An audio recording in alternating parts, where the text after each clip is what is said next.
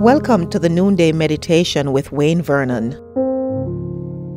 Romans chapter 3, 27 and following.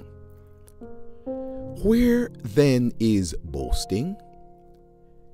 It is excluded. On what principle? On that of observing the law? No, but on that of faith. For we maintain that a man is justified by faith apart from observing the law. Is God the God of Jews only? Is he not the God of Gentiles too? Yes, of Gentiles too. Since there is only one God who will justify the circumcised by faith and the uncircumcised through that same faith, do we then nullify the law by this faith? Not at all. Rather, we uphold the law. What then shall we say that Abraham, our forefather, discovered in this matter? If in fact Abraham was justified by works, he had something to boast about, but not before God. What does the scripture say? Abraham believed God, and it was credited to him as righteousness. In our discourse over the last few months, we have maintained that the only way for human beings to establish right relationship with God is by grace through faith in the finished work of Jesus Christ. This is a truth proclaimed by the Apostle Paul, and of course would have had pushbacks from his Jewish hearers in various contexts. Here he addresses the challenge that many would have obviously raised to attempt to obviate his claim. Paul declares that Abraham had absolutely nothing to boast about because it was not by works that he gained right standing with God.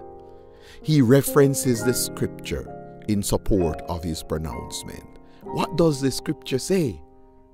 Genesis 15:6 and Romans 4:22 say, Abraham believed God, and it was credited to him as righteousness. No one enters into right relationship with God the Father by human efforts, not even the patriarchs of old. We are all made just as if we had never sinned by grace through faith in the finished work of Jesus Christ on the cross. I am truly grateful for this fact. If it were not for this gracious provision, I would be hopeless, and so would you. Let us appreciate our Father's favor and affirm our commitment to a life of faith. Let us appropriate his gracious gift that we experience and all the concomitant blessings with this provision. Let us announce this amazing truth, read the righteousness of God to everyone. Let us act like people who have been favored by God. And may our adoration be a reflection of our appreciation for this reality. Loved ones, let us get it right today, and let us enjoy this gracious gift of Almighty God. Should you need further instructions in these matters, please feel free to text the number 647-696-0422.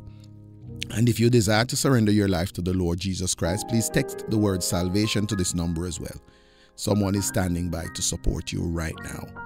If you have not yet secured your copy of my book, 6 Practices of Effective Leadership, today is your day to do so. You could get your copy on Amazon, and the link is conveniently provided for you in the description below.